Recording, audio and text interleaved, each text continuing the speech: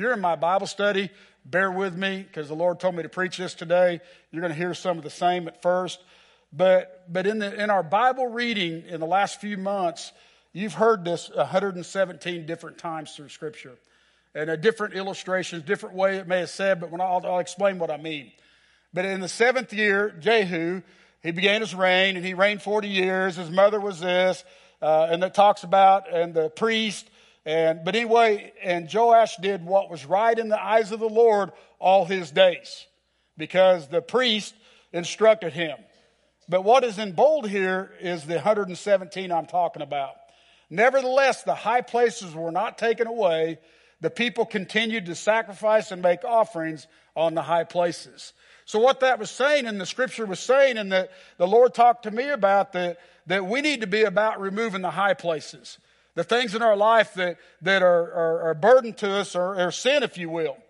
But what hit me with this Scripture is, and a lot of the facts that I'm giving you today is from Billy Graham Ministries, and I'll just put that out of there, but that's where I got the 117 from.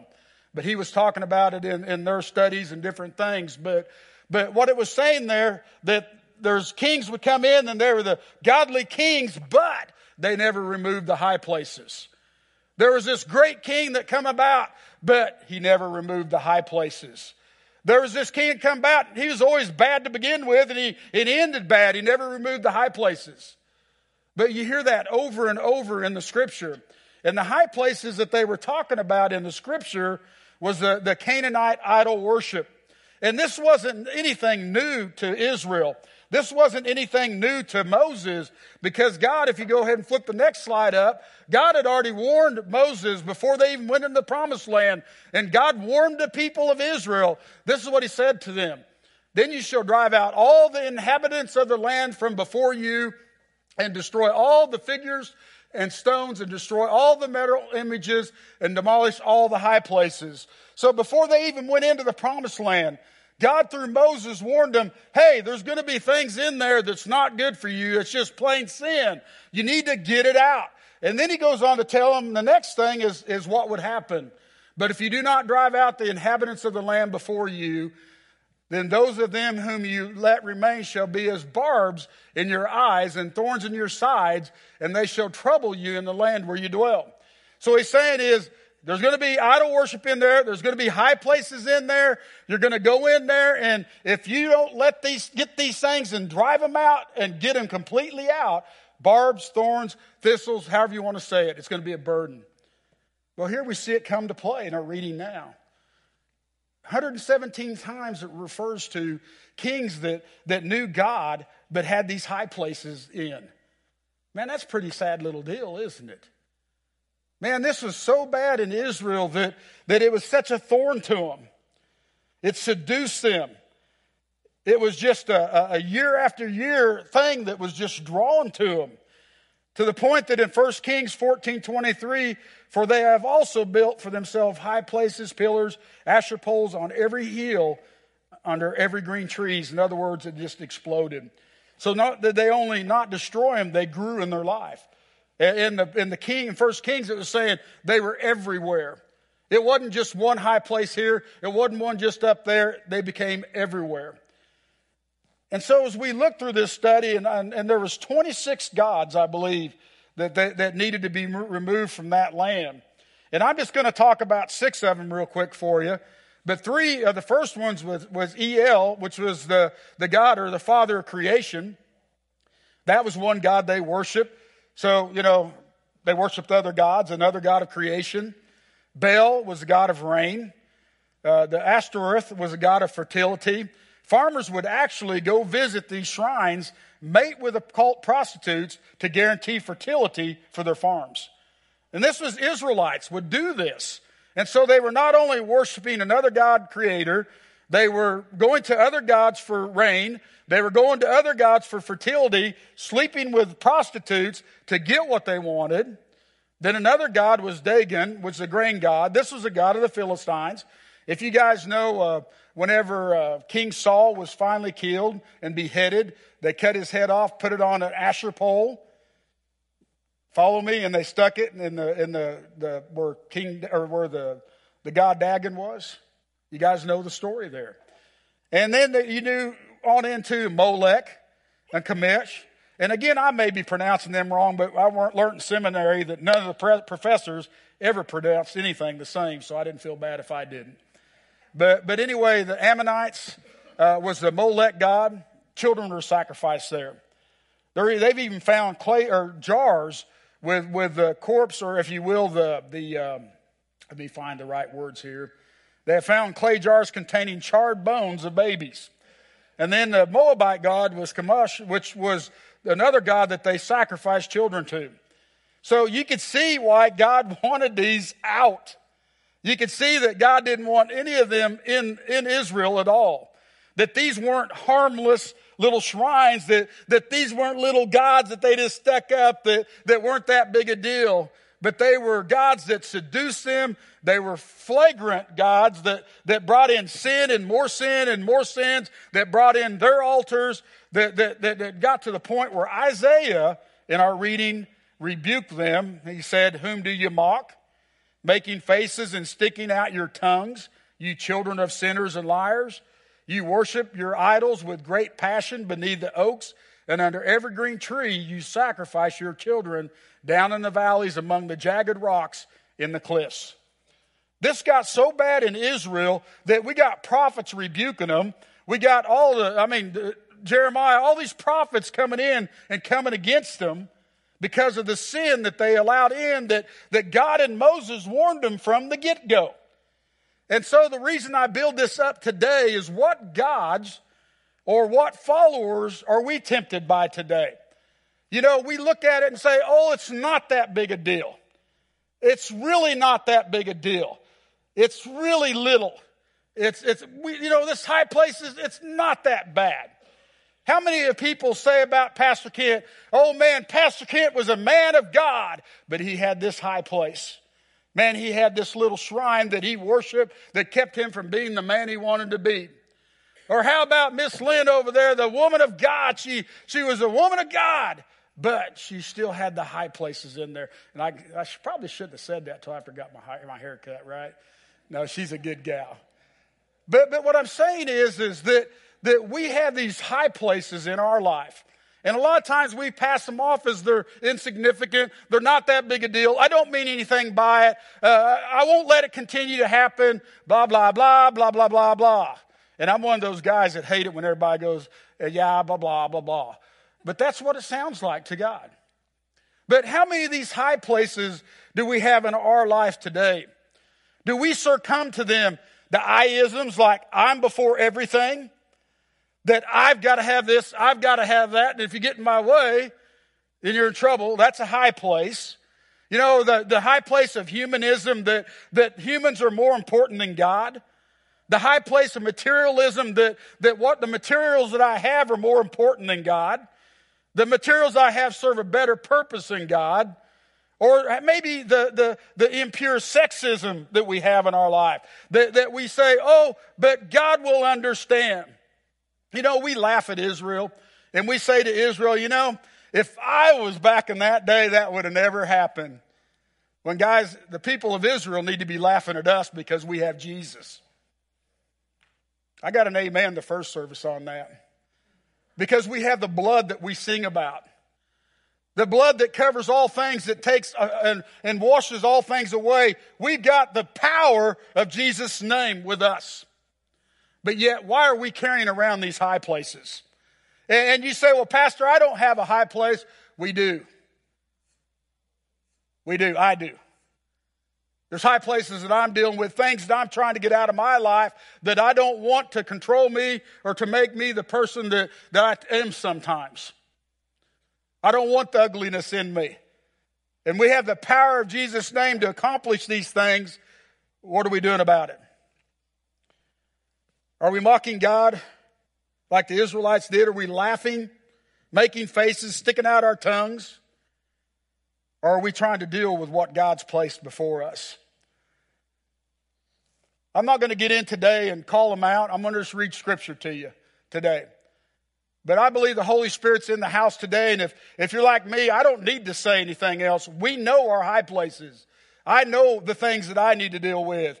God shows me those things. I'm not ignorant to them. But I'm going to read these scriptures to you, and you decide for yourself.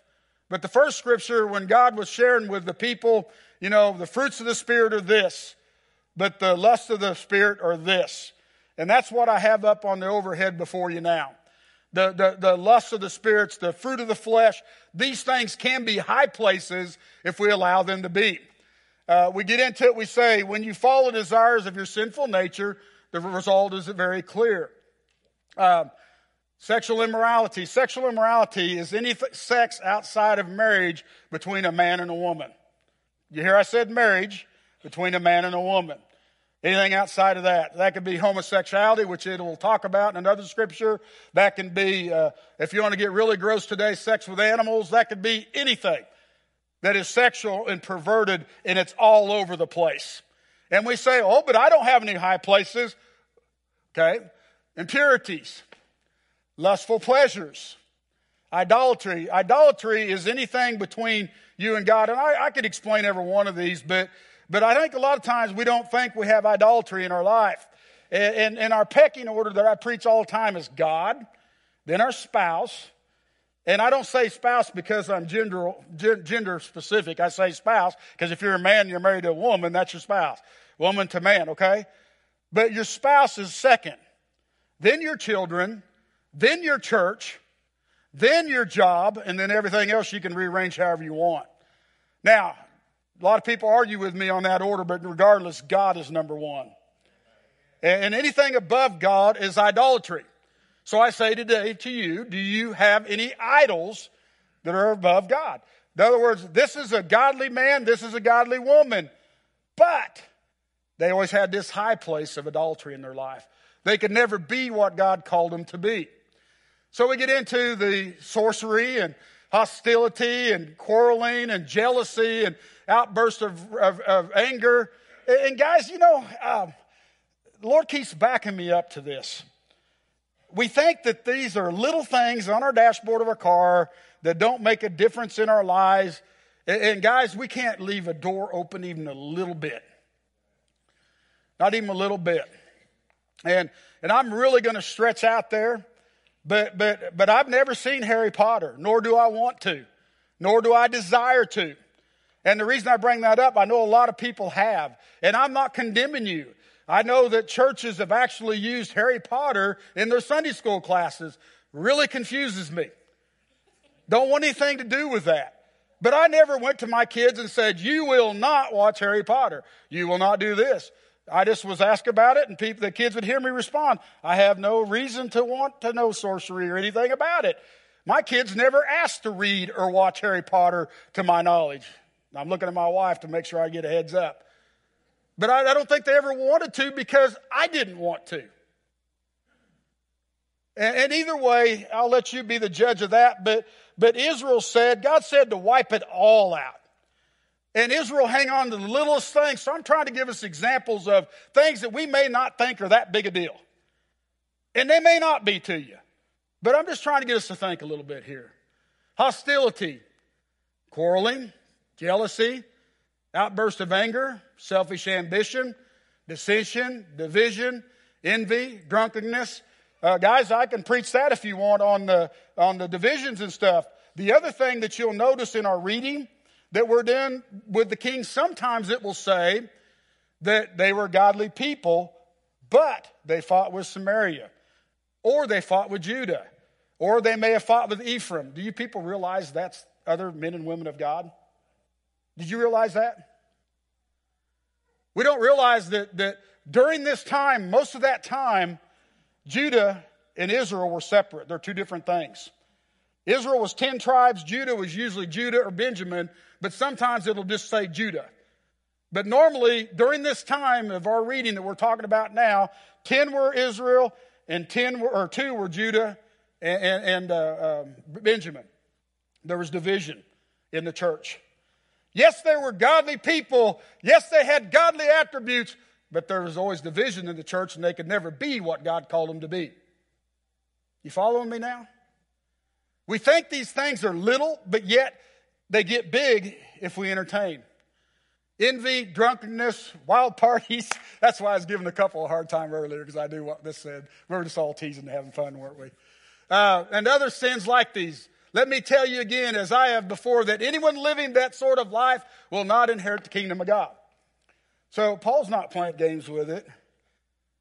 Moses wasn't playing games with it. Why was Israel, and why do the people of God? Why do we say, oh, but, God forgives me. The blood covers me. We're going to be okay. Paul goes on to expound in 1 Corinthians 6:9. This won't be on your overhead. You're going to have to read it from your Bible unless they were good and flopped it up for me. But don't you realize that those who do wrong, in other words, these high places, will not inherit the kingdom of God? Don't fool yourselves. Those who indulge in sexual sin or worship idols or greedy people or drunkards or abusive or cheat people, none of these will inherit the kingdom of God. So again, Paul, in talking to the Corinthian church, man, he was wrapping all the things up from the Galatians. He was pulling them all together and saying, man, you're doing some great things, guys, but this is killing you. Well, it goes even to a step further in Romans, when the results of the high places, the people got to the point where they wanted that more than God. And their lives became full of every kind of wickedness and sin. Greed, hate, envy, murder, quarreling, deception, malice, behavior, and gossip. They are backstabbers, haters of God, insolent, proud, and boastful. They invent new ways of sinning. They disobeyed their parents. Notice how he threw that in there? Man, that's pretty rampant today. Kids don't honor their parents for nothing, but that's another day. But you can see the progression in the Bible that confronts it, the fruits of the Spirit, and then the Corinthian church is battling it, and then in Romans the church is battling it again, and then we talked in Revelation last week in chapter 3 that how the lukewarm had got so strong, all because they thought they knew it all. They thought they knew more than God, and these things didn't matter. But in Romans they got so bad that Paul turned them over. God turned them over to their sin. And it wasn't that, oh, I'm done with you, you're no good. God was saying, if you don't want me, go for it. Go for it. And that's where the people had got. That's where Israel had got. Guys, it happened in the Old Testament, it happened in the New Testament, and it can happen in our lives today if we don't take these high places seriously. These high places aren't harmless shrines. God warns us because he loves us. And we can't be all that he wants us to be. And I'm going to blow it, but what they closed out in the first service with today was that song where it talks about God's love for us, that how does he kick down strong walls? How's that go?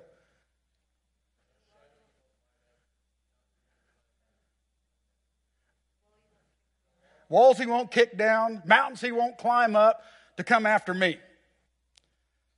Let's turn it back around. There isn't a wall I wouldn't kick down, a mountain I wouldn't climb up to love God. And that's what I'm getting at today. I realize I've got high places in my life, but I'm working on them. And I'm telling God, help me to see these because I want to love him more. I want to be loved by him more. I want to be what he's called me to be.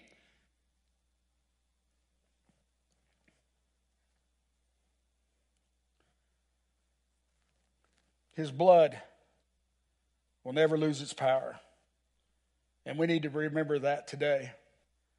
We also need to remember that as I live, says the Lord, every knee shall bow to me, and every tongue shall confess me. We will talk to God about everything that we've ever been through or done. So I say to us again, what is our high places? What high places do we see in the church? And let us recognize and pray against these high places. And that's what the Wednesday night class is doing that I've been teaching is we're talking about the high places that we see. But we're not doing it in a gossiping way. We're talking about it to pray together, to stay together, and to let God deal with it and move in us. Recognizing it and that we need to make movements in these areas. But to give it to God. And so anyway, in saying all that today, 4 ways is what I'm going to tell you today to deal with high places. And we're going to learn them from a 25-year-old king. and his name was Hezekiah. And this is a scripture that we'll go ahead and put it on the overhead there. And this is a scripture that was the 2-year anniversary whenever I was reading. I think it was a couple days behind for you guys. But Hezekiah, son of whomever belonged to or ruled over Judah in the 3rd year of King Hosea's reign in Israel. See, you get that? That's what I was talking about earlier. King Hezekiah was over Judah, and King Hosea reigned over Israel. You got that division right there. You got 10 tribes of Israel over here serving King Hosea, and you got 2 over here serving King Hezekiah. He was 25 years old when he became king, and he reigned in Jerusalem 29 years. His mother, his daughter, and he did what was pleasing in the Lord's sight, just as his ancestor David had done.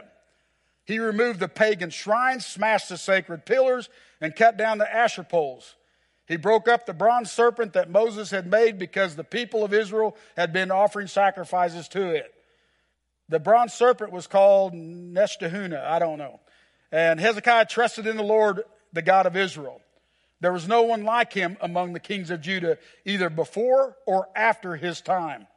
He remained faithful to the Lord in everything, and he carefully obeyed all the commands the Lord had given Moses. So the Lord was with him, and Hezekiah was successful in everything that he did. He revolted against the king of Assyria and refused to pay him tribute. He also conquered the Philistines as far as the distant of Gaza, and in his territory from the smallest outpost to their largest wall. And guys, I wasn't going to spend a lot of time preaching on that today, and that just opened up to me the first service today. And there's so much meat in that. The bronze snake, as we're reading through our reading, we all know back in Numbers, I think it's 22, 23, around in there, 21. But Israel was doing these horrible sins. They're committing evil in God's sight, and we're doing this horrible stuff.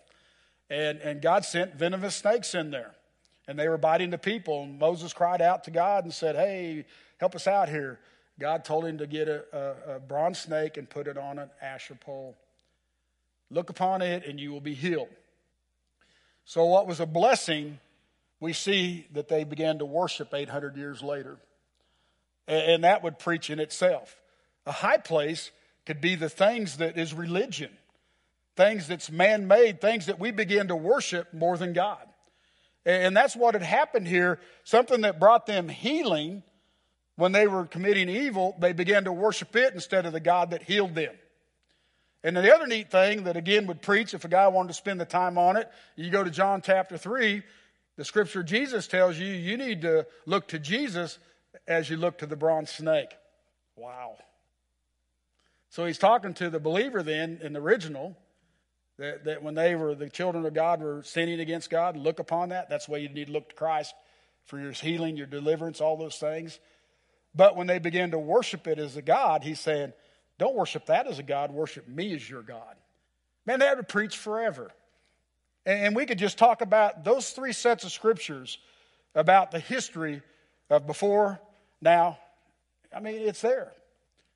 But you go into this thing, and what I was trying to tell you early, that he remained faithful to the Lord in everything and was careful to obey the commands of the Lord. That's what I'm asking us to be today, is that we need to be faithful to the Lord. We need to be careful to obey the commands of the Lord. We need to be adamant, if you will. I mean, press into it, not take it lightly. And because of that, the Lord was with Hezekiah. He was successful in everything that he did. And the revolt against the Assyrian king, there's a lot of the information I'm giving you today is out of 2 Chronicles 29, 30, 31, 32, or 31, I think. But Assyria come against Israel. And here he's doing all these things, and he tried to work it out with them. He tried to go along with them and not fight them and tried to love them as brothers and stuff. He did everything he could. They even took all the gold out of the temple to pay them, to leave him alone. And he stripped the temple. And I even second guess that. Why would you take the gold out of the temple to pay him off? Because that wasn't a God to him. They couldn't take his God away. They could take his gold away, but they couldn't take his God away. Think about that. Here, you can have my gold, leave me alone, but don't touch my God. And that's what happens is they start coming against him. And they want his God. They want his country. They want him. And that's when he braced. Again, you can have my gold, but you can't have my God. And he cried out to God and said, what do I need to do, Lord? And the Lord said what Teresa said today, worship me. Worship me. Fall on your knees in front of me, God. And God did the fighting. God went out and wiped the Assyrians off the face of the earth. They had confusions amongst themselves. And they went blah, blah, blah, blah, blah, and they went on. He didn't have to do a thing. Do we believe the word? Hello? Do we believe the word? Yes. So just from this scripture here that I was skipping over, there is so much meat. He conquered the Philistines. You guys realize that I've named all the gods that they were worshiping, he conquered? But this is what I have for you. One, we got to hate sin. God hates sins. God wants it out of the Canaanites. He wants it out of our life. And we need to pray, God, help me hate sin. And guys, I pray that. And I don't say that boastfully, because there's some sins I don't hate. I like them. God, help me hate this sin. Well, you're not biblical, Pastor. You know, the word doesn't say that. All who fears the Lord will hate evil. Therefore, I hate pride and arrogance and corruption and perverse speech. And that's Proverbs 8:13. You can find it everywhere. Lord, help me to hate evil. Help me to hate sin. Lord, convict me. Lord, use me. But we need to get back to what God hates. And God hates sin. God wants to drive the sin out of the land. He wanted to drive the Canaanites out of the land because of the wickedness of the Canaanites, not because Israel's so godly. Everybody thinks, oh, they're such godly people, that's why the Lord wanted to drive them out. No, they were wicked people. They were killing babies. They were worshiping other gods. They were doing all these things. He didn't want the evil around because he knew what it would do to you. That's why he wanted it out. Israel wasn't holy. Deuteronomy 9:5 says, it's not because of your righteousness or the uprightness of your heart are you going to possess the land, but because of the wickedness of these nations, the Lord your God is driving them out before you, and that he may confirm his word that the Lord swore to your fathers, to Abraham, Isaac, and Jacob. He drove them out because of the wickedness, not because of their holiness, because he knew what would do them, and because of his word. And his word can't take sin. His word won't tolerate sin. That's why we have Jesus today. The blood of Jesus covers us from our sin. That's why if we're not a believer here today and we're not a Christian today, we're going to hell if you're not a Christian. And I'm not being mean. That's God's word. God loves us so much that he demonstrated his love for us, and that while we were yet sinners, Christ died for us. It wasn't because of our holiness. Christ died because he loved us. God sent Christ because he loved us. It wasn't because of our holiness. There's none righteous, no, not one.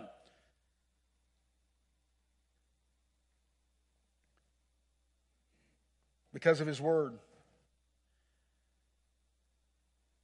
He knows that sin will get us. That's why Jesus said, Satan came to steal, kill, and destroy. I came that you may have life and have it more abundantly.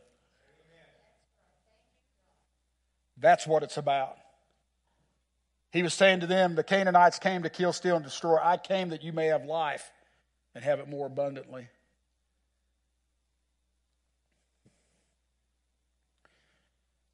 You say, well, Pastor, I don't see where you're going.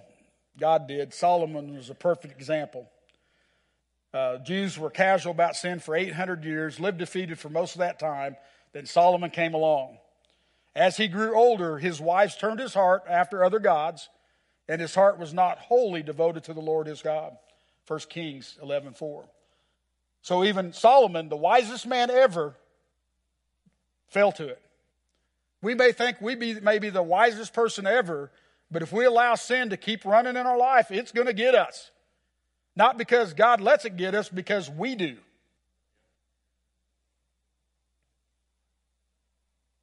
Like Solomon, many Christians give themselves permission to flirt with sin, temptation, but still try to retain a vibrant heart of God.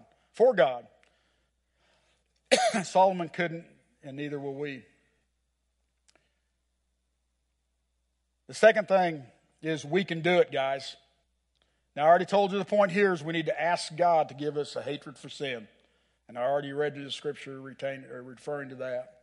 Second thing is you can do it. And I preached on that a couple of weeks ago. But don't allow previous failures to stop you from overcoming or hating sin. A lot of times, we try to stop something and we start in there, and the next thing we know, we're right back into it. God called me to quit chewing tobacco, and that was the hardest thing I ever did in my life. And I'm not saying that's a sin. It was a sin for me because the Lord asked me to stop doing it, and I didn't. And that, I don't believe that's the same for everybody. But either way, that was a battle for me. And I didn't think I could ever get through it. But I did.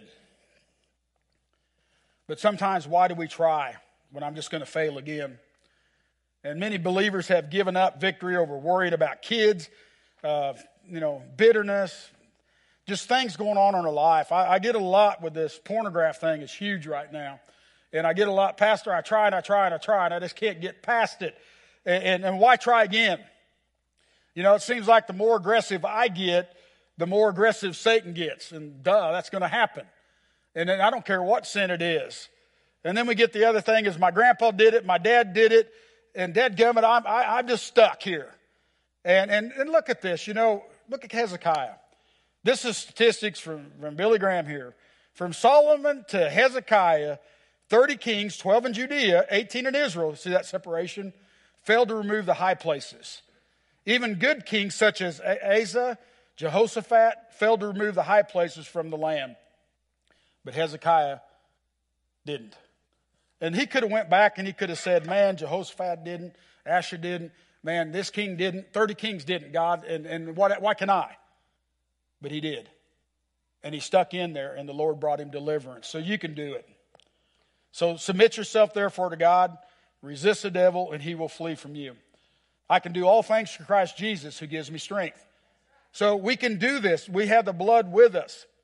The third thing is Hezekiah said to tend church. And what he did, actually the very first thing he did was he sent out reservations and invited everybody to Jerusalem for the Passover. That's pretty bold, isn't it? He went out and invited them all to church. And you know what? Some received them. Some got beat up when they handed out the invitation. These were godly people. But he sent out invitations to them. And the people came out and attended with historical, you read commentaries, it was a historical event. There was a move of God like you wouldn't believe.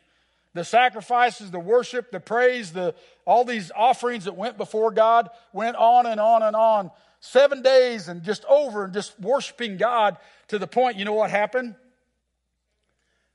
The people went out and knocked the high places down. Think about that. So what you're telling me is if I get in the presence of God, God's going to move on me so much that it's just going to naturally move the high places. Yep, that's what it's saying. That's what it's saying. When you press into God and you press into Him, you're going to have a revival in your life. And that's why I loved what she was saying today. She was preaching this point. Teresa was saying it. Your invitation, your password is worship. And when you worship, you're going to experience a move of God like you wouldn't believe. But if you're not in worship, you can't experience God. You follow me? If you're not reading your word. So he was on them to attend the church. And I'll just read you the scripture, 2 Chronicles 31:1. When the festival ended, the Israelites who attended went to all the towns of Judea, Benjamin, Ephraim. And get this, Judea, Benjamin, Ephraim. Ephraim's part of the Israel bunch. Manasseh, and they all smashed the sacred pillars, cut down the Asher poles, and removed the pagan shrines and the altars. After this, the Israelites returned to their own town. Notice he called them Israelites. It wasn't Benjamin. It wasn't Judea. It wasn't that. He called them Israelites. He called them one again in the reading there. That's just interesting to me. Fourth thing, you're not alone. Don't go it alone. Go to Bible studies, prayer, care groups. Get in there and dig in. What Hezekiah did was he didn't go it alone. He recruited the Levites, the priests of the time. They went in there and they cleaned the temple in 16 days. You can read this in Second Chronicles 29. Think about that. It took them 16 days to cleanse the temple. Man, there must have been a lot of unholy stuff in there. 16 days to cleanse the temple. But the point I want to get here today is Hezekiah didn't go it alone. He went out and got friends and cast the vision in them and said, hey, God's called us to do this. Let's do it. And they did it for him. They cleansed the temple for him. They came together. They worked together. They did it together. And get this, in 2 Chronicles 29:30, Hezekiah ordered a massive celebration, and there was such joy in the place. The junk's out of the sanctuary. We just had a revival, and there's great joy in the place. Within 16 days, guys, we can have great joy in our life. We can have it immediately right now, because I say to a lot of us all the time, is why did we stop forgetting that we can be delivered right now? Whatever you're dealing with, you can be instantly delivered of. We don't have to go to a 20-step program, and I'm not knocking the 20-step programs. But God can deliver us right now, and if we quit believing that, that's a high place. Because God is alive and real today. When he went up and he said, be healed, every time they were healed. Every time in the Bible. Whenever Christ prayed for them, they received it, they were healed. Part of that is get an accountability partner. Again, the Levites helped Hezekiah with his spiritual walk. Who can help you with your spiritual walk? I would suggest friends, family that study the Word. Whether you're introvert or extrovert, everybody said, well, I'm a quiet guy. I don't care. You need to have a friend that you can go to and bounce things off of. And I've got 2 or 3 friends that I go through and bounce things off of.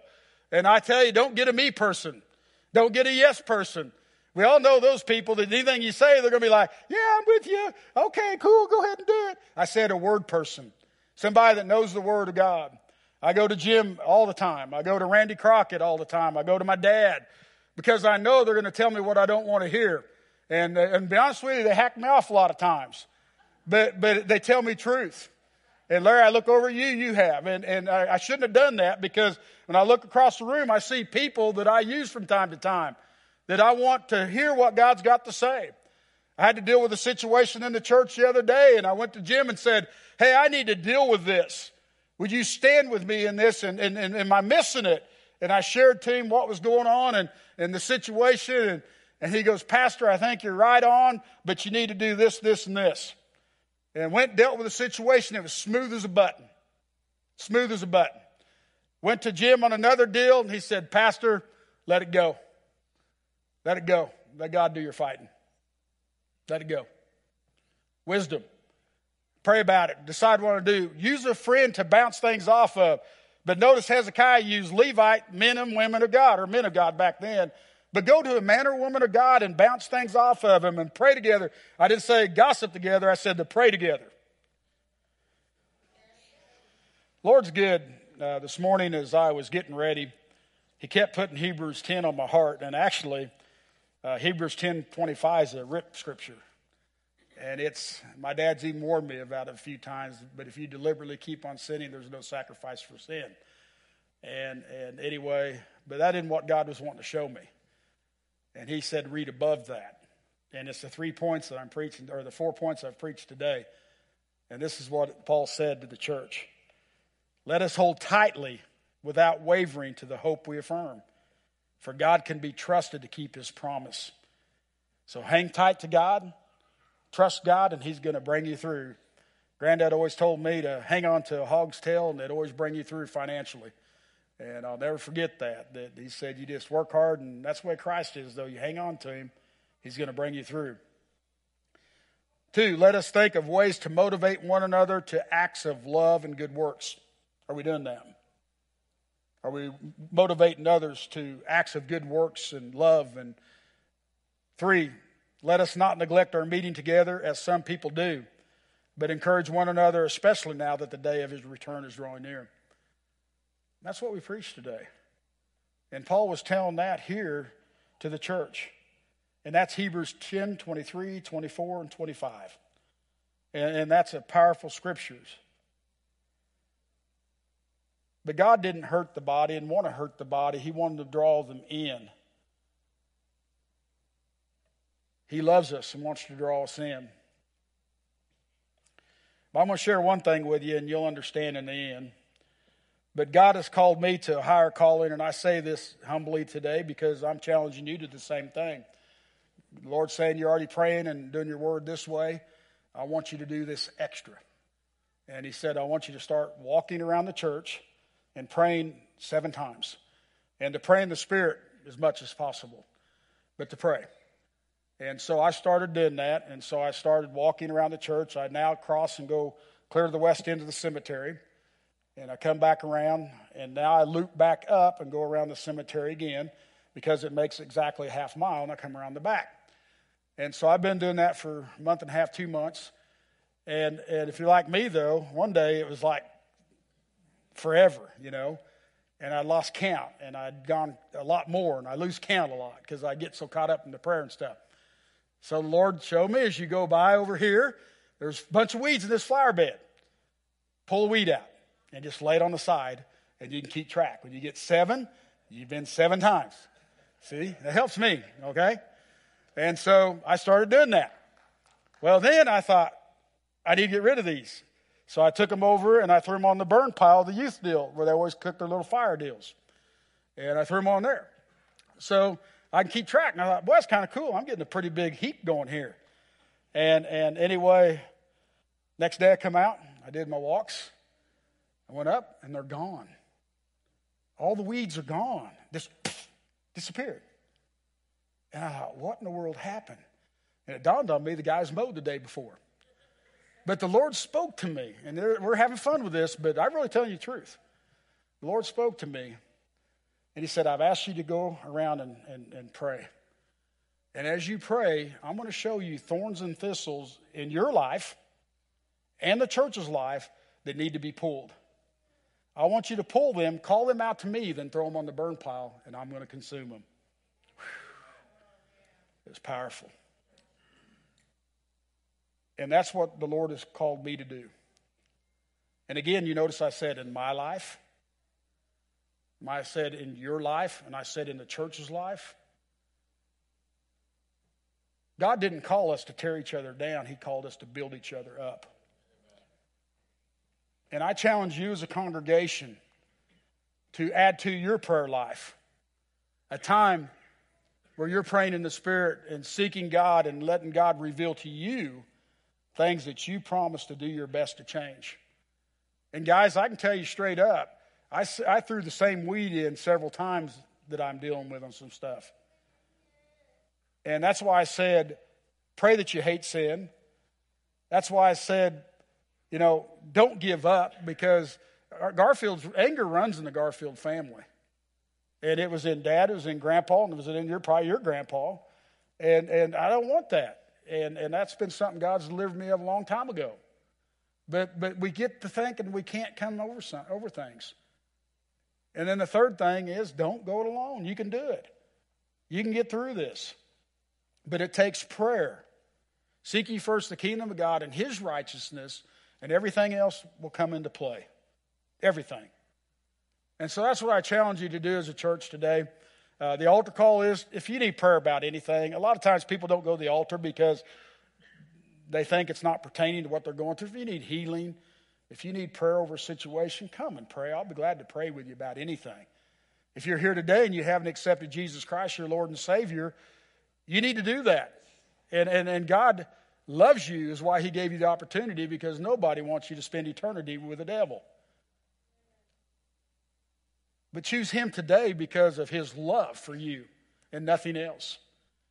So if you need that today, come up and receive him. But what is before us today is the high places. And I guarantee you, we all have them. We all have them.